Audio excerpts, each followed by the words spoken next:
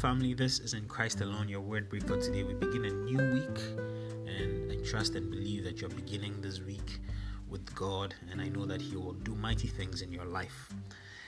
This week I want to do something a little different from what I have previously done, and I want to answer questions. I want to take specific questions and answer them. There are some questions that sometimes seem difficult to answer. People even use them sometimes as doubts, about God, about the nature of God, about the Christian faith. I particularly remember one time in Lagos when I met a cab driver, and I was trying to talk to him about the Word of God. He told me how he used to be a Christian, was active in church, but he stopped. He stopped because he had questions, something he called pressure points that he could not find, in his words, reasonable answers to. And so I believe there are some questions that come up. I do believe that we cannot, with human reasoning, answer every single question about God, because God is inexhaustible. The day we are able to figure Him out completely, such that there's nothing new for us to know about Him, that day He ceases to be God. And so there will always be questions that we need to answer. That's why we constantly seek Him. We constantly want more and more of Him. But there are others that we can answer. There are others that the Word of God has shown to us directly, or by inference, or by revelation somehow. And some of those questions, I think they should not be left unanswered. It was Peter that said that we should, in our hearts, exalt the Lord, exalt Christ as Lord, and be ready to give an answer for our faith. So he accepted, and he encouraged us that there are certain questions we can give answers to. So today's question is one of the very popular questions people ask when they, sometimes just want answers, other times trying to doubt God. When they say, if God is good, why will He allow people to go to hell?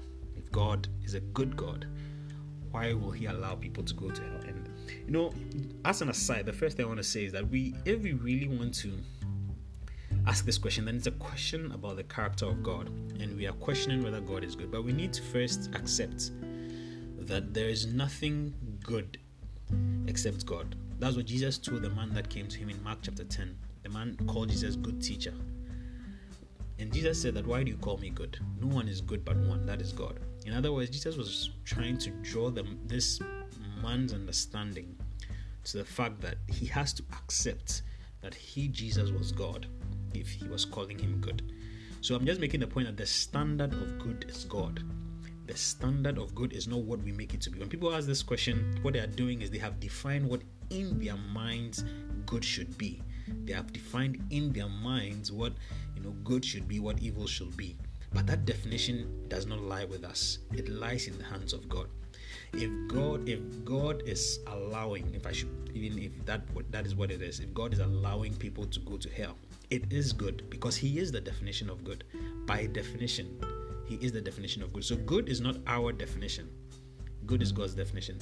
But is it the fact that God is, just looking on, unconcerned, allowing people to go to hell? Is that the case? What we need to remember is that God created man for a love relationship.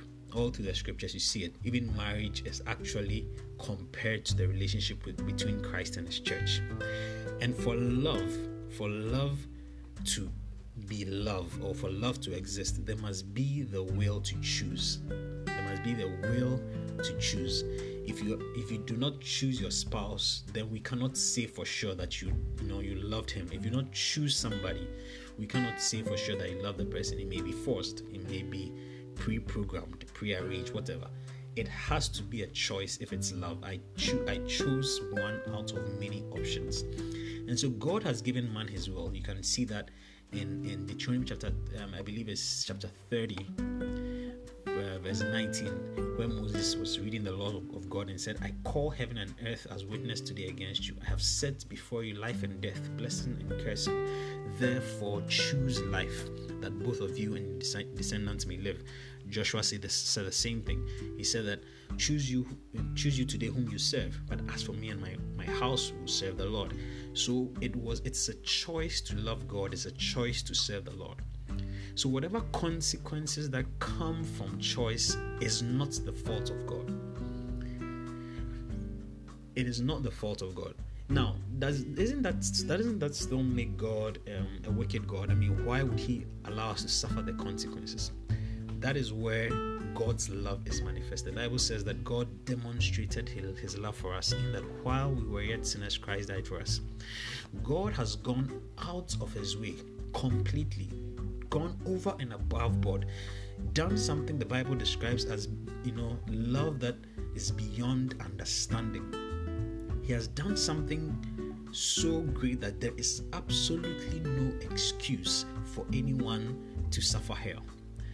Bible says that while we were yet sinners, while we were opposed to Him, while we had on our own will chosen the world, because Bible says that friendship with the world is enmity with God.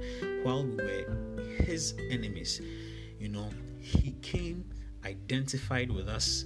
He came and suffered the consequence that we were supposed to suffer. The most shameful punishment you could think about for our redemption. And the Bible says that the grace of God that brings salvation has appeared to all men. And so God has done what is necessary for every man not to suffer the consequence of hell by that man's own choice. He's not an unconcerned God that is looking on as we go to hell. He's not a God that is good but somehow is deliberately allowing people to suffer the punishment of hell. He's a God that has gone above and beyond.